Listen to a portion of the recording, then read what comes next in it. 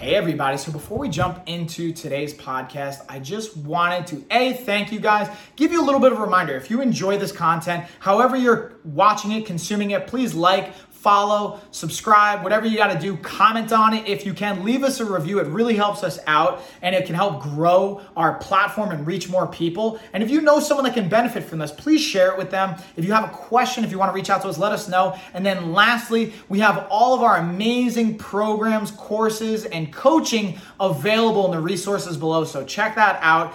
Definitely take advantage of it. We have everything from free options all the way up to paid programs and everything in between to fit pretty much anyone's budget. And it's just a matter of how customized it's going to be based on the price point. So there's really something for everybody. Thank you guys. Let's get on into the episode.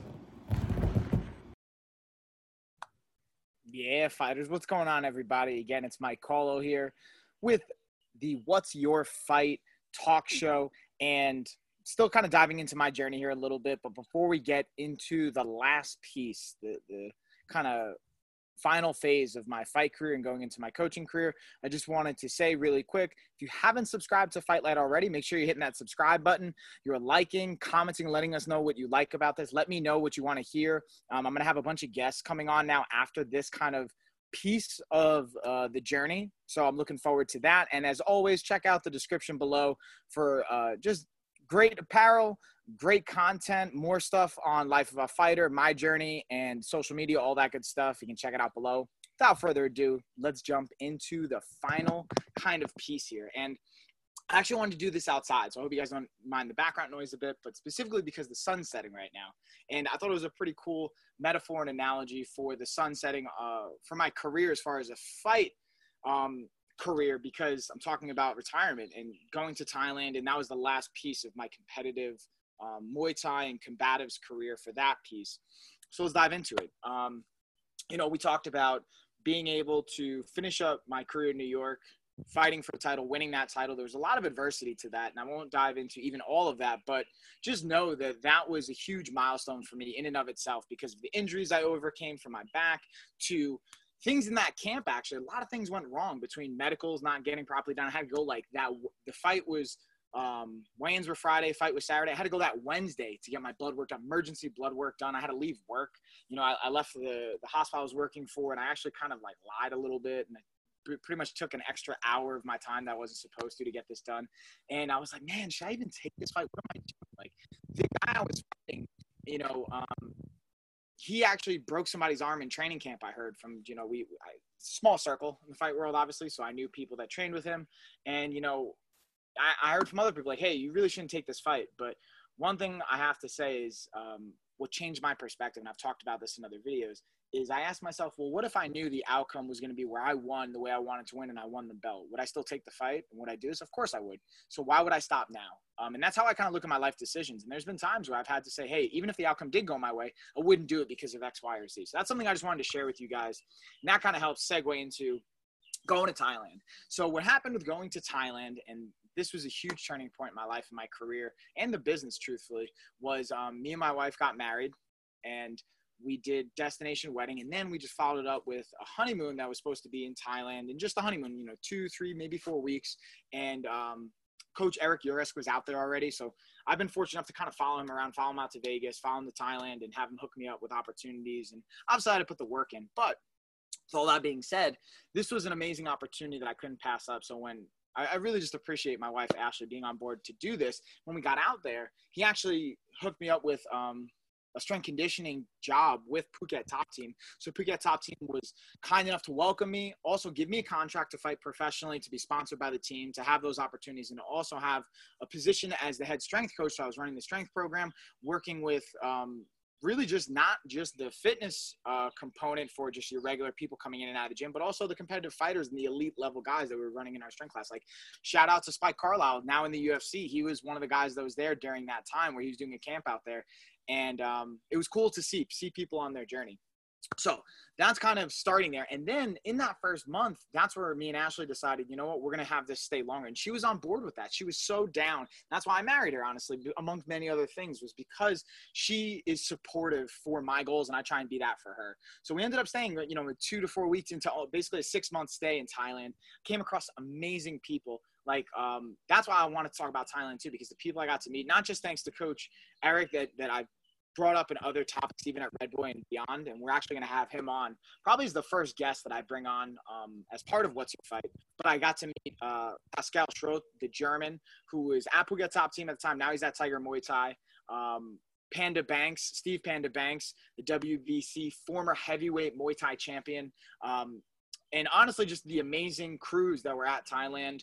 And Lordzilla was another amazing crew and still a fighter that's at Phuket Top Team. I got to meet Chris Cyborg was out there when I was out there. There's just, the list goes on of so many amazing fighters and people I got to meet and come across. So it was just really life-changing just in and of itself. So those are more people we'll talk about. And that's one thing that was interesting about Thailand was I got to see, this might be controversial, but I think in a lot of the combat world, there's fighters that are successful in spite of the coaching. What I mean by that is not that the coaching technically in Muay Thai was bad, but truthfully, their approach to training was a little dated, honestly. And even some boxers and in general, the combat world are like this, because if you look at the science, distance running really isn't as prevalent in the science-based support for training, meaning we're not going to go run a 5K twice a day every day, which is what they're doing basically in time for. In every training session, you're going to go out and you're going to run a 5K, and then you're going to go practice. And you're not going to practice for like a half hour. You're going to practice for 2 hours, maybe 3, depending on pads and sparring and everything else going on. But so that's the science base where I think that they are a little disconnected. And the justification, I think the argument there is, well, look at how many successful Thai fighters and champions have been put out. And to me, my counter argument to that is, well, look at maybe how many people didn't make it. And that's why I think it's a lot of them are making it in spite of the strength conditioning side of things. And that's not to say there's not amazing strength conditioning coaches in Thailand, but I think the majority of it is old school thought process. So that's kind of the first thing I noticed while I was out there, that even impacted my training. Like, you know, I wasn't acclimated to running a 5K, like 10K basically every day, over 2 sessions. And, you know, it took a wear and tear on my body, you know, waking up for those 7 a.m. sessions and then doing it again at, you know, what was it, 4:30 or 5:30? I forgot what the time was, but there was 2, and that's normal. Like, that's not an issue, but it was not like, I would usually wake up early before I'd go to work when I was back in New York, do a run at 6 or 7 in the morning, and then have my 7 to 3 shift and then go crush in the evening. But it would be like a 15-20 minute session, not a 2-hour ordeal, 2.5, 3-hour ordeal. So that took definitely some adjusting. And honestly, truthfully, like, my immune system was compromised after a certain point. I wasn't recovering the way I needed to. And I got staffed 4 different times. So that's something I recommend for all the people that are going out to Thailand, is make sure that you're going to set yourself up for success by properly conditioning yourself to have that volume of training when you're out there, but also know the time zone change, the humidity, the weather, the hydration, the electrolytes, even just your immune system being compromised from the travel and getting right into training, that's a factor. And a lot of people, when they go to Thailand, they train even when they do have staph or infections because they don't want to miss out. They're only there for maybe a week or 10 days. So that's also a prevalent part. And this is even with the gym mopping after every session, cleaning after every session. Like, this is just something that everyone, I think, in Thailand faces to a certain extent. So that was a huge component. And, you know, being able to see not just, you know, how they live their lives, but the level of potential poverty a lot of them are dealing with, and the joy that they had, and just realizing how little I needed to be happy with me and Ashley, and the quality of friends and people I had around me was an amazing thing. Like, Pascal and Aldous was an amazing couple that we made. And there's also, Pascal is still a world champion right now. And he has both a Muay Thai and K1 lightweight titles. He's fought for Glory. And he's actually had a crazy story too. He broke his neck in a fight in China. He got screwed over there. And that's something we'll talk to him when he comes on for a future episode, but I don't want to take up too much time on that. But so have this amazing experience in Thailand, training some of the best, working with the best, Lordzilla, and all that. And then I get to fight in a Thai stadium in Thailand against a Thai. And honestly, you know, it was a veteran. I think he had about like 40 or 50 fights, but in the Thai world, like 300-400's like a lot of fights. So this guy wasn't really a high tier dude, maybe middle, low rung kind of journeyman. But being able to fight a Thai and beat a Thai and fight a Thai in a stadium and take him on points, like, that was a huge thing for me. And it was an amazing experience. And also being able to come off of 4 staph infections. You know, everyone that's had staph or dealt with antibiotics knows how brutal that is for your body. So it was an amazing experience. And I was that's basically how I finished my career, because once we left Thailand, we came back. I had some opportunities come up to fight on the undercard for Glory with shout out to Lou Neglia. He was one of the partner promoters at Madison Square Garden. Unfortunately, I couldn't find a pro opponent. They wanted to try and make it like an exhibition, amateurish deal, and I just didn't feel comfortable doing that to somebody and lying to them and not really sharing my experience. And, you know, just based on the input from my coaches, it wasn't the right move. And then once I moved to Asheville, North Carolina, I was able to find Rogue Combat Club. And that's been a huge part of my journey as well. We'll have coaches and fighters from Rogue come on. But key point to that is that was really when my career was over. I didn't realize it. I was 31 when we came back. I just turned 32 when we got back from Thailand after my pro debut. And really, that was like the only time that I was able to fight in Thailand and have it that high level competition. There was a few fights, like even when I did move to North Carolina, there was one fight I was going to have against Nate King. And actually that was someone I forgot to mention at American Top Team in New York. He was another training partner of mine, and he's an amazing Thai fighter as well. So shout out to Nathaniel King or Nate King. I was actually supposed to fight him, and for Bobby Campbell's promotion, Jack Hammer Promotion, shout out to Bobby and Jack Hammer Promotions. That's who I won my title with. And you know, just unfortunately, like, truthfully, the situation, the compensation didn't make sense for me to be able to put in a camp. We just got back from Thailand. I was trying to now put all of our finances together and all those things. So it was at a place where I was like, the money I'm going to get for what I'm going to do and what I was able to do already for my career didn't line up. And I met all the goals that I really wanted to, from winning a title to fighting in Thailand to being a pro to beating a Thai, like all those things just didn't line up. And I realized at a certain point when I came back from Thailand, I didn't want to fight anymore. And it was hard for me to understand that. And once I had my daughter, I really just didn't want to fight. I had no killer instinct anymore. And that was such a huge turning point for me in my life, because now it transitioned me officially in my mind. I was like, all right, I'm officially done. I'm not going to fight anymore. I'm going to do jiu-jitsu. Like, I compete in grappling tournaments now, and I've been able to get back into jiu-jitsu, and my goal is to get a black belt. I'm still a blue belt technically, Brazilian jiu-jitsu. So the next step is a purple belt and take that journey from there. However, it was still a really tough decision, because when you identify yourself as a fighter for so long, and that's my career, it was hard to step away. But once my daughter came, and then now my second daughter, and seeing, honestly, once I retired, that's when I saw a boom to my company in a way that I've never seen before, the way we've been able to scale it and the way I've been able to apply myself in other ways and put that energy.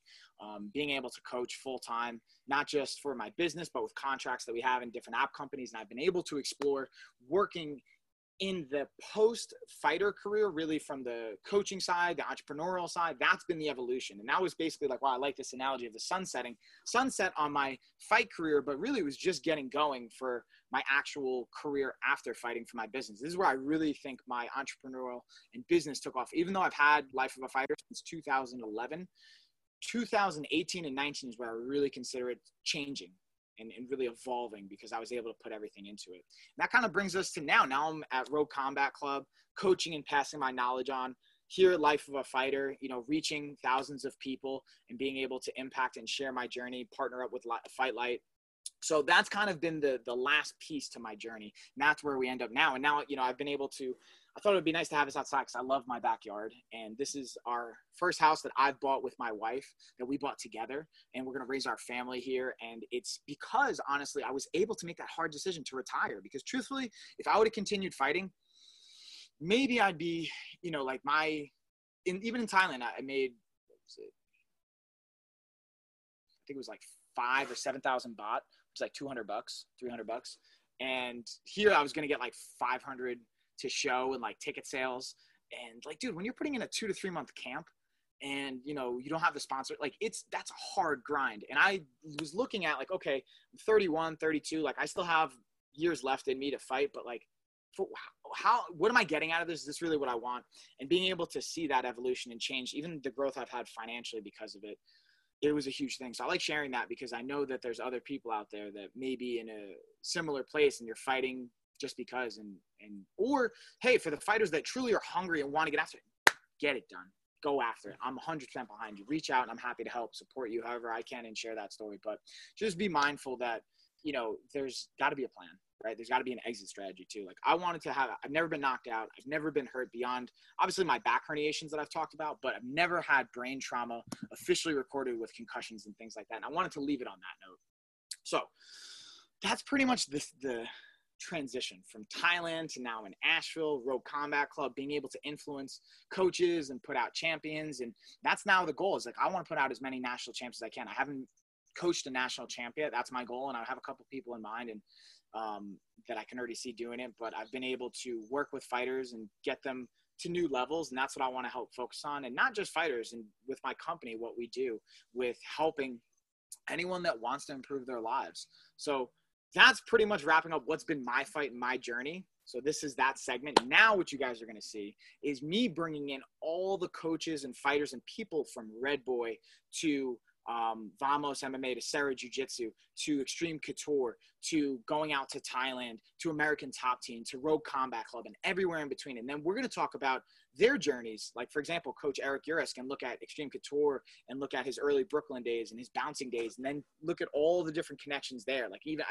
we can go to Henzo Gracie in Brooklyn and New York, because I was able to be there for a period of time as well. So all these different pieces we're going to line up now looking ahead. So I hope you guys enjoyed that. I appreciate you guys. Again, comment below if there's any requests or questions or things like that you want to have and have me go over. But again, I'll check you guys on the next one, and I appreciate you guys. Captain Cap. So I just wanted to say thank you guys again for watching, listening, consuming that episode. If you guys enjoyed it and you haven't already, please please comment. If you haven't reviewed, please leave a review. If you haven't followed or subscribed, please do that as well. Again, it tremendously helps us out. And then just a quick reminder, if you guys want more resources, we have them below. We have our programs, everything from free all the way up to paid and kind of everything in between. Dial in with the customization, and we have more information on different programs and resources in our newsletter. So if you haven't signed up for that, do so below. It's free. And that is it, y'all. See you on the next one.